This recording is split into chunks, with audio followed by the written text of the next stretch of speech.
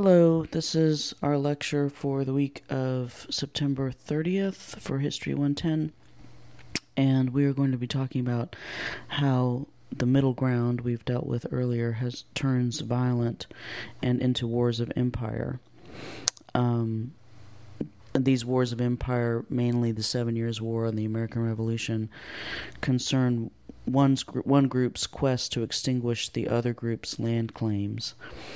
Now, there are at least three interrelated parts of this process, and we've talked about this before, so we'll go over it again. Christianity is one part, the demand for land is another part, and politics is the third part. So to oversimplify, here's how these three things work. First, we'll start with politics. Because of the impact of disease and the declining profitability of trade, Indian diplomacy became less effective. The English political structure came to dominate, especially in the Northeast, and becoming part of the structure or an enemy to it hinged largely on whether or not you were a Christian. In the meantime, Indians continued practicing their own forms of diplomacy and politics, and the traditional divisions in Indian societies between old and young, or between war and peace leaders, and between spiritual leaders and diplomats, affected how individuals acted. We see this process very clearly in the film we saw on King Philip's War. The second factor is Christianity. In New England in particular, the Puritan mentality led to a tendency to homogenize Christians and savages and polarize them. This had political and military ramifications because Indian converts became a political threat to non-converts, and the English political system dictated that preferred allies would be Christians. The third factor here is the demand for land. The decreasing profitability of trade coincided with increasing demands for Indian land on which to settle and farm. Some Indian leaders began ceding land to the English in exchange for England's and the colonies' recognition of their authority, which generated disputes within Indian groups and less effective resistance to British incursions. Even Christian Indians, whose land claims were at first more secure, suffered dramatic land loss as the English and colonial economic and military priorities outweighed their commitments to their alliances with Indians. Now, the predominance of trade as a way of relating between communities had certain outcomes for both groups. And again, I'm going to oversimplify here, but to give you an idea, for Indians, trading spreads disease, first of all. When people come into contact with each other, infectious disease is spread more easily. People get sick, often die. Of course, as we've talked about, many native peoples don't have genetic immunities to these diseases, or genetic ways to resist them. So when you come into contact with people who are carrying the disease, you're much more likely to get it.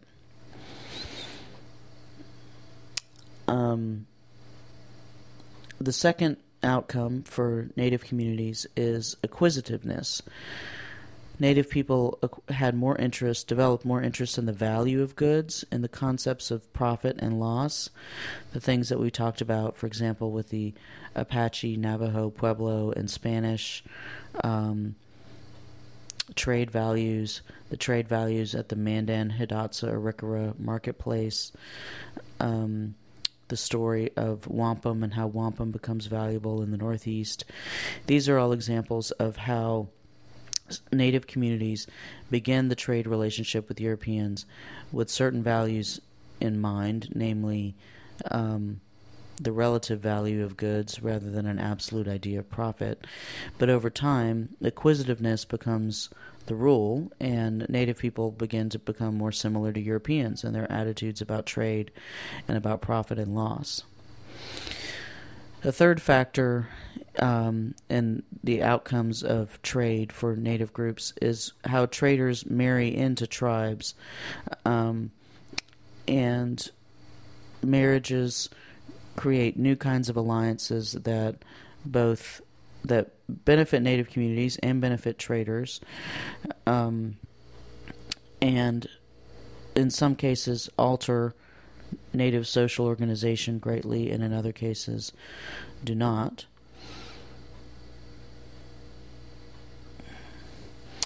A fourth outcome of trade for native people is how goods come to replace skills. So, for example, if you're buying copper pots or trading for copper pots, there's less of a need over time to learn how to make pots, make clay pots. Same with metal tools. There's less of a need over time to learn how to make tools out of stone or bone or other materials. So there's a kind of loss of cultural knowledge that comes along with trade. At the same time as technology and someone's efficiency increases, knowledge is lost at the same time. And that creates a kind of cycle of dependence on these goods from Europe that shift the balance of power in the favor of Europeans rather than native people. Now, Europeans experienced consequences from the trade with native people as well. Not all were good and not all were bad. For example, buffalo leather. So when the Comanches and other tribes in the southwest and southern plains were hunting buffalo and trading the buffalo products for other goods from Europeans like guns and horses, Europeans took that buffalo leather and used it for machines in Europe. It's the existence of buffalo leather that hastens the Industrial Revolution, that brings it on much sooner probably than it would have come otherwise. Without leather to operate these pulleys and other wheels and so forth and the machinery, you wouldn't have the rapid development of technology in Europe the way you see it. Indian trade was also the basis of wealth for British and French nations. At first, of course, it was the basis of wealth for much of Spanish society as well. But gradually, as the Spanish politically became weaker in North America, England and France began to rely on trade with Indians as a way of enhancing their wealth, which, of course, sometimes shifts balance of power to the hands of Indians, as we saw in the King Philip's War film and in some other examples that we've looked at. We also see how Indian cultures influence European culture, European lifestyles, European diplomatic goals, European economies. The example of marriage is another good one, where native women marrying European men had a heavy influence on the ways that Europeans conducted trade, conducted diplomacy, entered into political relationships with native people. Without those marriage relationships, the kind of colonial society that was developed in North America would look very, very different. So we've talked some about Christianity and land, particularly as it relates to Indians in New England. And today we're going to talk about politics and Indian political goals as this period of the middle ground or diplomacy ultimately leads to a period of warfare between empires and between native empires, native nations, and European nations. So Indians possessed typically three political goals. One was to preserve their land base. One was to preserve the trade with Europe, which of course had become very valuable. And another was to preserve their political autonomy. Preserving their land base involved the notion that tribal survival depended on the ability to control land. And this is true for tribes that depend on hunting, for tribes that depend on farming, gathering, fishing, other types of economic activities. Tribal survival depended on the ability to control land.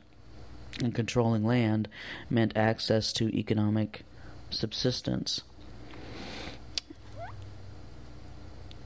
The second political goal for Indian communities was to preserve the trade. As I alluded to a minute ago, trade goods enhance the standard of living and efficiency of work for many native people, and they wanted to preserve that improved standard of living by keeping access to trade goods open with Europeans. This became difficult at certain times depending on the kinds of goods that Europeans had access to, or the ways in which what native people were able to offer, and if those goods were still desirable. The economic winds shift, and so does Indian power as it relates to trade. The third political goal for native groups was to preserve political autonomy, or put another way, to preserve their political independence, the autonomy of leaders to make decisions that are best for their own people, not beholden to the desires or wishes of other tribes or of European powers. You see Massasoit, for example, consistently acting in a way that is autonomous, and then you see his son, Metacom, or King Philip, struggling to act in a way that is autonomous because of the particular kinds of pressures on him from various English groups as well as various native groups that were different than the pressures his father faced. So, during the 18th century, we have an increasing level of violence as well as infiltration of disease, the disruption of trade networks, and these events led to the perception that these three political goals were not being achieved. One of the first so-called imperial wars that we talk about in U.S. history was called Queen Anne's War. It began in 1689 and took place mostly around the Ohio Valley and Great Lakes area. It lasted with various interruptions until 1763. So that's quite a long period of warfare between Britain, France, and various native nations in North America. Now, these conflicts were overwhelmingly about French and British struggles for land in America. They were not frontier wars between settlers and Indians. Those settlers and Indians were drawn into the conflict as allies serving in militia regiments, or just sometimes ordinary citizens who wound up being casualties of war. Indians were participating in these wars based on the three political goals I outlined above. They were not trying to help the French or the British. They had their own goals, and they made their alliances accordingly. Now, a loss of any of these things, of a land base, of trade, or of political autonomy, meant to Native peoples a loss of spiritual power, and that power had to be regained. Native leaders had different approaches to these issues, and those different approaches resulted in internal divisions. Native leaders had two ideas about how to recover power. One was held by a group we'll call the politicians, and another idea was held by the group we'll call the prophets. Now, in some tribes, let's speak to the politicians first. In some tribes, particularly in the Ohio Valley, we've talked about inside chiefs and outside chiefs in the Southwest. We've talked about this in the Southeast as well. In some tribes, politics was already divided between peace chiefs and war chiefs, between inside chiefs and outside chiefs, which was a system designed to maintain harmony. And you'll remember from the very beginning of the semester that the function of political, social, and religious systems in Native communities was to maintain harmony. So having one leader that deals with questions of diplomacy and another leader that deals with questions of war, one leader that deals with questions of trade, for example, another leader that deals with questions of war, of disruption of trade, meant that each side and each force was considered equally and valued equally in the community, and so harmony could be achieved and maintained if the political structure included ways of dealing with these divergent forces. The politicians, both peace chiefs and war chiefs, tended to have a kind of nationalistic approach to problem solving. They looked to the interests of their people in their village first. They had to balance economic necessity with political autonomy, and so they tended to focus on preserving trade. The source of power for them is in an alliance with the traders, regardless of which tribe or which European empire those traders are coming from. The prophets, on the other hand, took a broader view than just their own particular nation or their home village. They tended to see strength in intertribal unity and cooperation, and their primary concern was the loss of spiritual power. They interpreted that loss to mean that the community had drifted away from responsibilities and that they needed to return to the ways that reinforced spiritual power. Now, both sides, the politicians and the prophets, agree that land, autonomy, and trade are the primary goals. And for much of Native America in the 18th century, they also agreed that the Ohio River had to be the boundary of settlement by Europeans, and that settlers could not cross that boundary, that everything west of that boundary needed to be native land. Now, the 7 Years' War, which Jeffrey lectured about to a certain extent,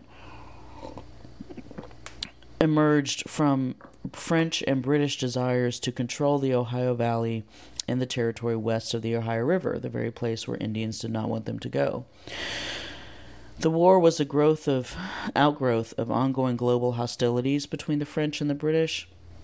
Each side wanted to dominate the eastern half of North America, and of course Indians had opinions about this too. While many of them had conceded that settlement would occur east of the Ohio River, settlement to the west had not been negotiated or authorized. But since the French and the British were trading partners and increasingly kin if they had married into various communities, Indian politicians had to preserve trade as well as preserve land. So instead of waging war on both the British and the French, Indians tended to choose sides depending on which European nation they wanted to counterbalance the power of the other. So, for example, you might choose the British side if you wanted the British to have control.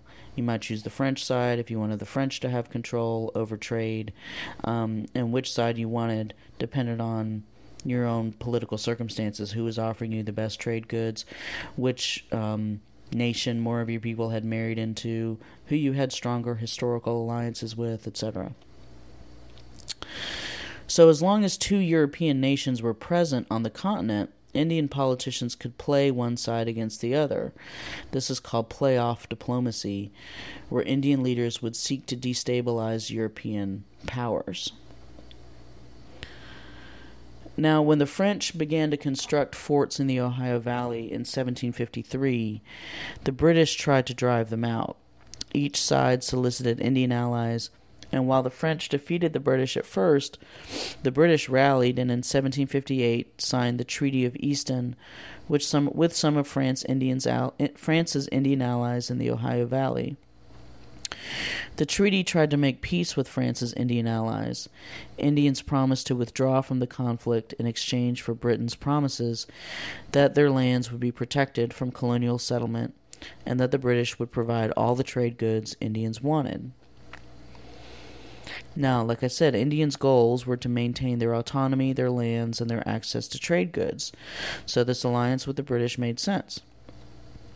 Indians' peace with the British allowed the British to corner the French at Fort Duquesne in Ohio, and the French had to retreat.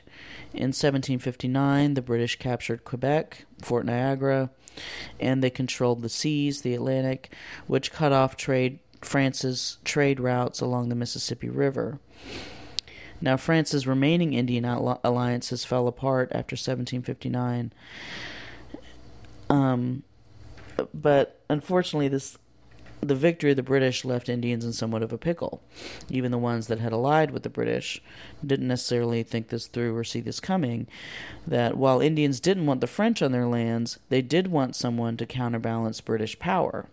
And after Britain won, there was nobody to counterbalance British power.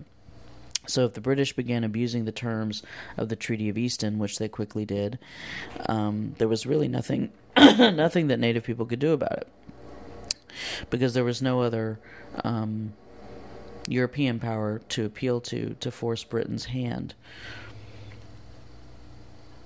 Now, there were still attempts to fight back, essentially, to resist British incursion and abuses of the promises they made. And Britain did attempt to, rather the British Crown, I should say, attempted to follow through on some of those promises. The first and most important promise made at the Treaty of Easton was the Proclamation of 1763, which is also known as the Proclamation Boundary Line. This proclamation of 1763 does three things. It established a regulated trade under British royal authority. In other words, the colonies could not control trade with Indians, but the British Crown controlled trade. It centralized the trade so it was accountable to London. The second thing the proclamation did was to establish a boundary line between British America and Indian America. East of the line is where English can settle, but they are not supposed to go west of that line. Third, the proclamation established a governance system for Indian relations that centered power in the hands of the Crown and recognized the sovereignty or autonomy of Indian tribes west of that proclamation line. Now, the way this governance system worked was that there was what the British called a southern superintendency and a northern superintendency. So essentially there's a central office, two central offices, one located in the south and one located in the north, that were run by two British men. Each man was married to an Indian woman, which bound them to native tribes through kinship ties. And these marriages also assured the Crown that their diplomats had access to native politics. Now, the Proclamation of 1763 was designed to promote peaceful relations so that the English expansion could occur in an orderly way and that land exchanges, if necessary, could be conducted without violence. In other words, I don't want to give you the impression that with the Proclamation of 1763, England was saying, oh, wait, hold up, we're going to just halt settlement right here, we're not going to go any further, we're going to, quit trying to colonize North America. That wasn't what England was saying.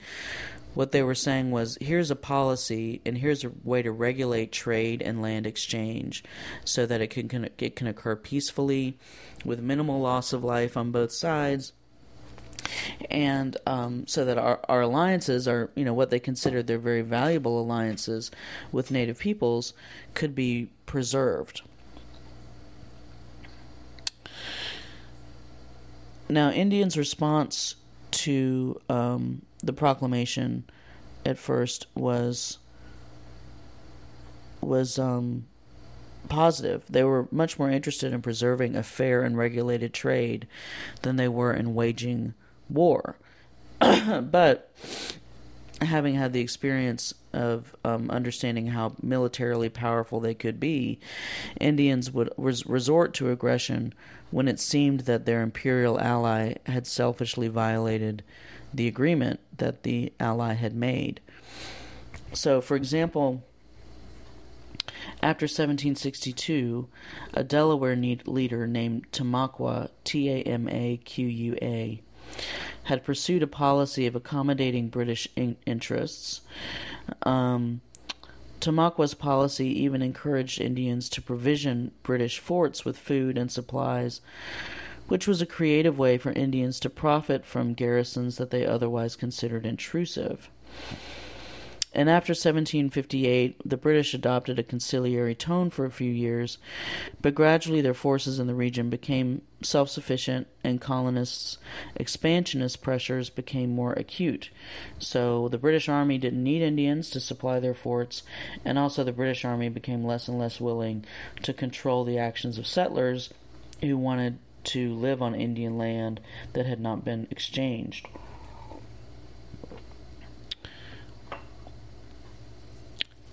Furthermore, the British ignored the stipulations that they had laid out in the Treaty of Easton. New trade regulations were passed, and the customary practice of gift-giving, of exchanging gifts as a way of sealing friendships, stopped. This provoked anger in some quarters, and Tamaqua's influence began to decline because Indians perceived that they were losing their spiritual power by pursuing Tamaqua's diplomatic policy to accommodate the British.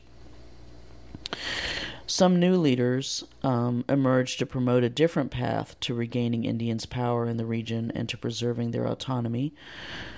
One such leader was Neolin, Neolin, a prophet from the Delaware community. And Neolin's voice to return to spiritual power through rejecting alliance with the British led to the infamous Pontiac conspiracy, which was not in fact a conspiracy led by one man, but a series of local conflicts inspired by particular circumstances and given purpose by Indians' desire to replace the British and bring back the French-controlled trade. So again, it wasn't that Neolin wanted to get rid of the trade. It was that he wanted to bring the French back into the picture because Britain was not doing what it said it was going to do. Now, ultimately, in these conflicts, France decided not to get involved, and British troops did secure some sort of hollow victories on the battlefield in these various skirmishes. But the real defeat of Pontiac's conspiracy came when Britain conducted germ warfare on Indians by sending smallpox-infected blankets to native villages in what is now Michigan and Ohio. So a stalemate in 1764 halted the fighting we now think of as Pontiac's conspiracy, but British troops maintained their presence in the Ohio Valley, and Indian communities began to slowly move westward and cluster together. Now, colonials had their own reactions to the proclamation of 1763. The British Crown came up with this policy, which was in the Crown's interest, but it didn't seem to consult settlers who were, in fact, very upset by this idea. The proclamation of 1763 collided with colonial interests, which tended to be expansionist, and they did not want to regulate the trade. Traders wanted more independence than the British Crown was willing to allow them. Ultimately, the proclamation denied land speculators the opportunity to buy and sell Indian lands, which limited the wealth that individuals and colonial governments could acquire through expansion and unregulated trade. This was one of the ways in which colonials were unhappy with the proclamation of 1763.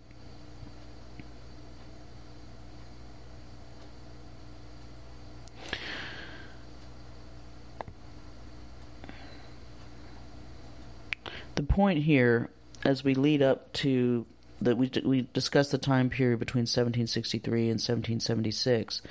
The point here is how the American Revolution is as much about territorial expansion as it was about freedom from British rule.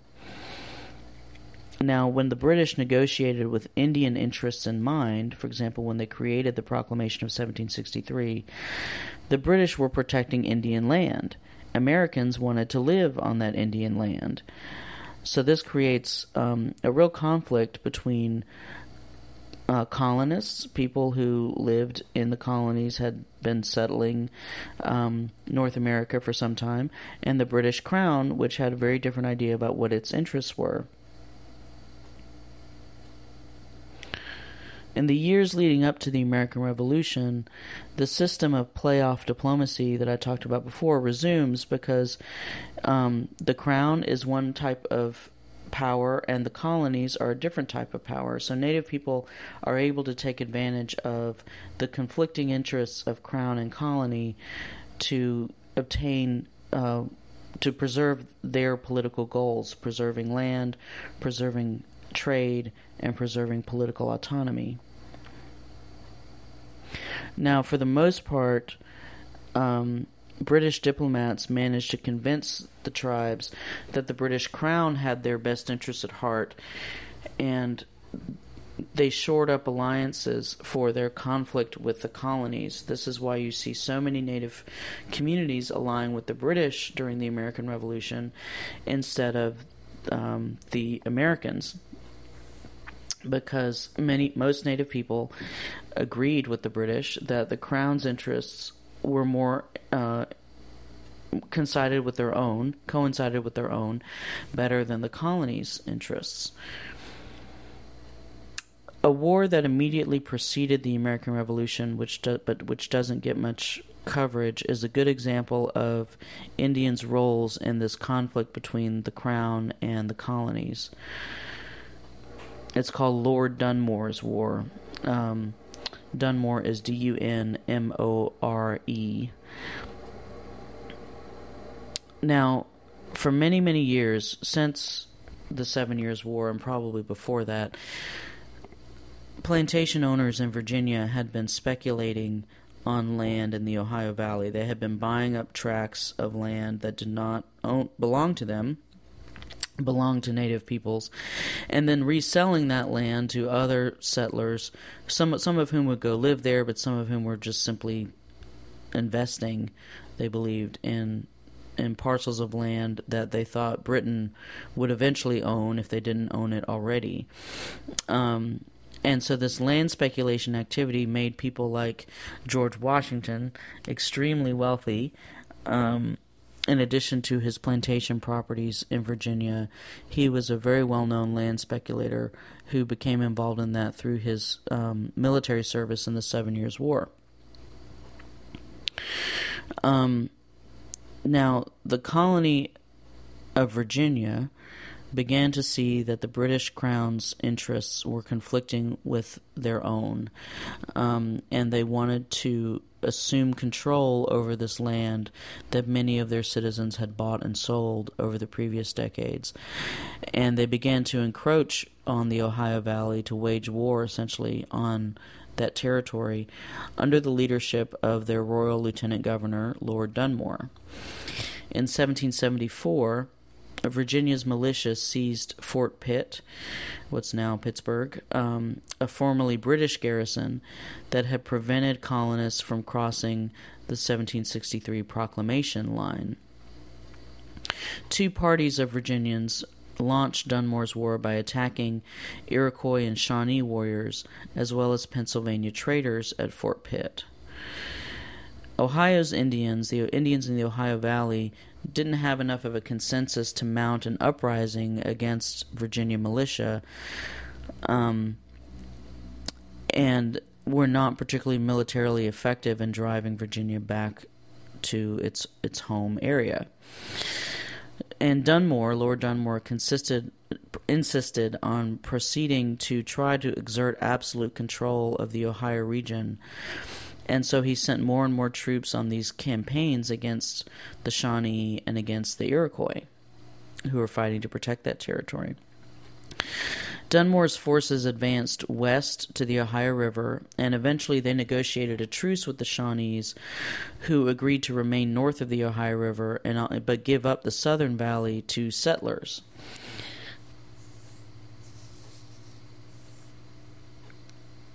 After this agreement, colonists no longer perceived that Indians were an obstacle to expansion. And interestingly, a year later, 1775, Lord Dunmore was driven into exile by his own forces, the American patriots who were bent on independence and territorial expansion. So, once Indians became once Indians were removed as an obstacle from American expansion, then the British Crown became the main obstacle to American expansion and what we now think of as American independence. These forces, of course, led to the American Revolution and the possibility of the existence of the United States, and, of course, what we discover later to be the persistent desire for expansion of United States territory across Indian land. Those dynamics were set up in historical examples like Lord Dunmore's War, where the notion of independence, of freedom, became equated with the desire to live wherever one pleased, regardless of who actually lived there already. And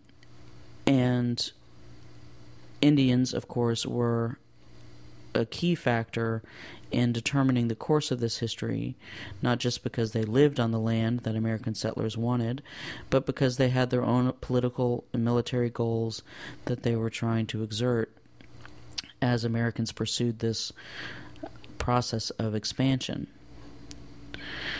Now, in the American Revolution, both the British and the Americans recognized that their military success depended on Indians and alliances with Indians. This was no different than what the British and French were dealing with in the 7 Years' War. Both of them needed Indian allies in order to win. And they needed these Indian allies because the outcome of the war would be control of land in which Indians lived. So there were essentially three theaters of war that were heavily focused on warfare between native people and colonists and native people and British forces. The Ohio Valley was one theater, the Mohawk River Valley was another theater, and western North Carolina and eastern Tennessee was a third theater. So I want to talk first about the Ohio Valley. The violations of the 1863 proclamation were most intense here. The settler population of Fort Pitt, for example, was 5,000 by 1760, which was in direct violation of the Treaty of Easton. The fort under that treaty was supposed to remain a military garrison only, but Virginia, as I said before, had been encouraging its settlers to move into Kentucky, and Fort Pitt was a major stopover place and also a place where people came to live.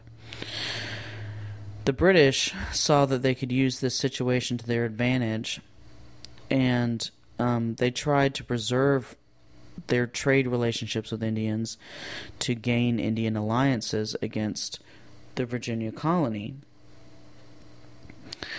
The Virginia colony, this led directly into this conflict played a direct role in the American Revolution because the Virginia colony understood that in order to break the British and Indian alliance, they had to break the trade.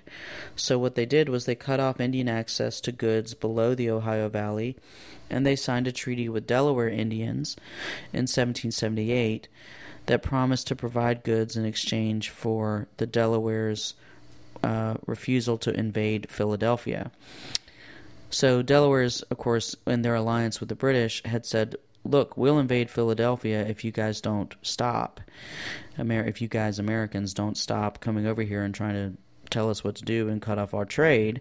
And America said, well, okay, let's make another agreement. You know, if you won't attack Philadelphia, then we will provide you with all the trade goods that you need and you won't have to worry about the British. To the Delawares, I guess this sounded like a pretty good idea. So they went through with it.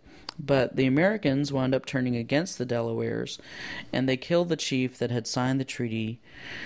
Not long after it was signed, they killed the chief in 1778, the same year that the treaty was signed. By 1781, the Continental Army had massacred a village of Delaware converts to Christianity, and were living at a Moravian mission. So these actions, America basically going back on its 1778 treaty agreement with the Delaware, drove the Delawares into a new alliance with the British. And the Delawares, combined with the British, defeated Daniel Boone and the Kentucky militia at the Battle of Blue Licks in 1782.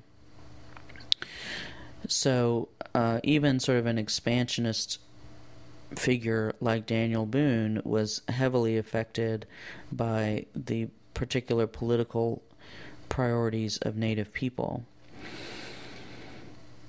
So, although their property had been destroyed, Native people did not consider themselves beaten or exiled or subject to the United States. But instead, after this conflict was over, they returned to build their villages in the Ohio Valley area, and these tribes remained committed to autonomy, land, and trade, and they continued to make alliances accordingly.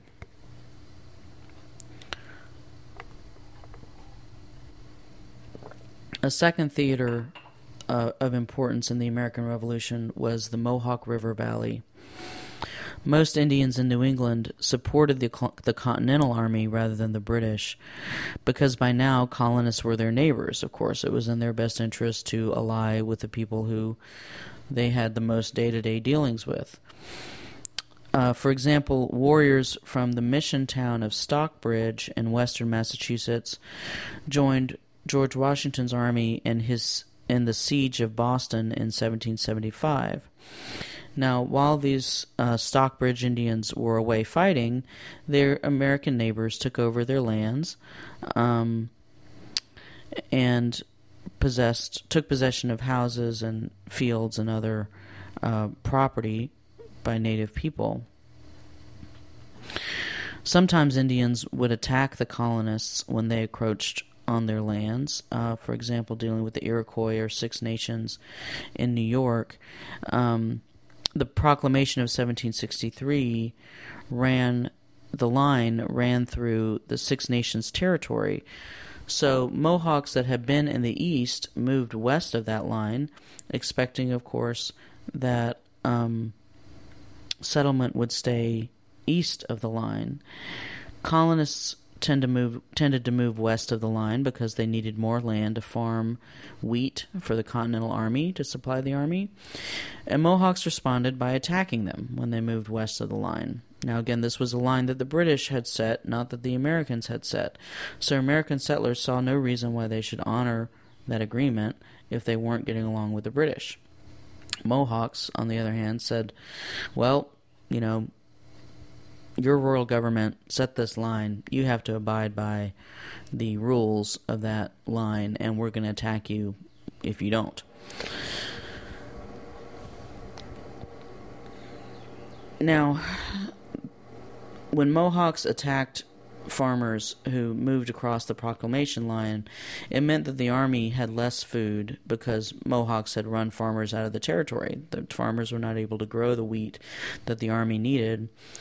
And in 1779, the Continental Army responded by burning 40 Mohawk villages, cutting down orchards, and destroying Mohawk crops. This was a very effective way to defeat Mohawk attempts to control settlement in their territory, and Indians pulled back as the army advanced and eventually returned to find nothing of their homes and no food of any kind to sustain themselves through the winter. Mohawks then turned to an alliance with the British at Fort Niagara to maintain some kind of sense of autonomy after Americans had destroyed their villages. The third theater of war that we're going to talk about is western North Carolina and eastern Tennessee. Now, the British Southern Superintendency wanted to use the tribes in the South as allies against the American Rebellion, but they felt that Indians should hold off on attacking the colonial army until the British invaded that territory in the late 1770s.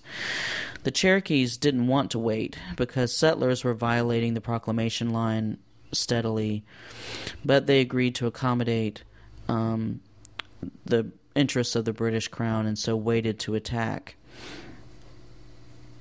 In 1775, several Cherokee chiefs, including one named Little Carpenter, tried to buy more time for the British by ceding land to North Carolina to become a buffer zone between American settlement and Cherokee villages. At the negotiations, Little Carpenter's son, a man named Dragging Canoe, objected strongly because he believed that his father was breaking Cherokee law and ceding land to the colony of North Carolina.